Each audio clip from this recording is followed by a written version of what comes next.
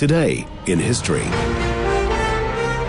Yes, today in history, the last day of March, which means it's the 31st of March. And if you ever want to remember how many days in each month, it's the old jingle, isn't it? 30 days has September, April, June and November. All the rest have 31 except for February alone. There we go. So there's a wee jingle for you. But 31st of March, I can tell you that, and I'm sure, Mark, you would remember this, in 1877, it was the cricket test debut for the Australian.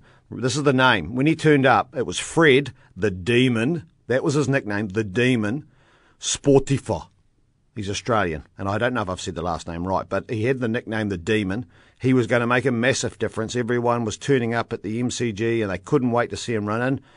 Well, they lost by 4 wickets, so he didn't make much of a difference really at all. 1889, big day this one. The Eiffel Tower was officially opened in Paris. You been there, Mark? Negative. Yeah, I've been to the top of the Eiffel Tower.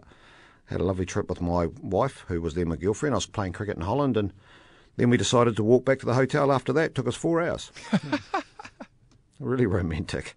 We actually got a taxi, Mark, and then I thought I knew where we were, so I was trying to save money, got out of the taxi, and we'd only literally gone round in a circle, so we were right back at the place we started, and she took off one way, I took off the other, and then I realised she had all the money, so I had to go and follow her. Yeah, typical male, Just thinking they can save money because we know where we are when it's the first time you've ever been in this city or country, but no, I know where we are.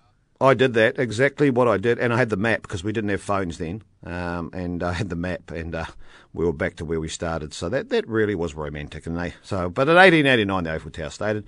1973, tennis star Billie Jean King, who we know very well, actually ended Australian Margaret Court's 57-match winning streak in a WTA event. That's a pretty good winning streak when you consider 57 matches. It's a lot.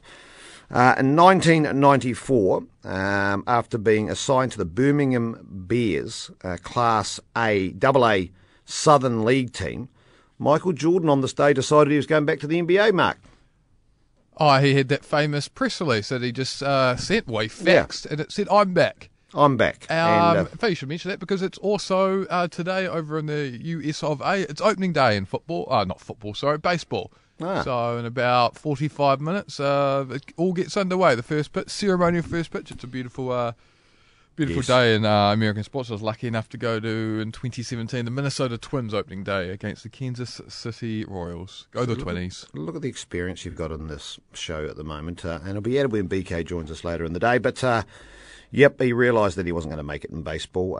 In 2001, and we're going to stick with the motorsport theme because it's a big weekend, and the Brazilian Grand Prix was actually being raced then. And the German brothers of Michael and Ralf Schumacher became the first siblings to share the front row in the Formula One. So that was back in 2001, and I couldn't find many birthdays that were relevant, but I like him, he's a good actor, Ewan McGregor. 1971 he was born, obviously from Trainspotting and Star Wars. So there we go. That is Today in History for the 31st of March.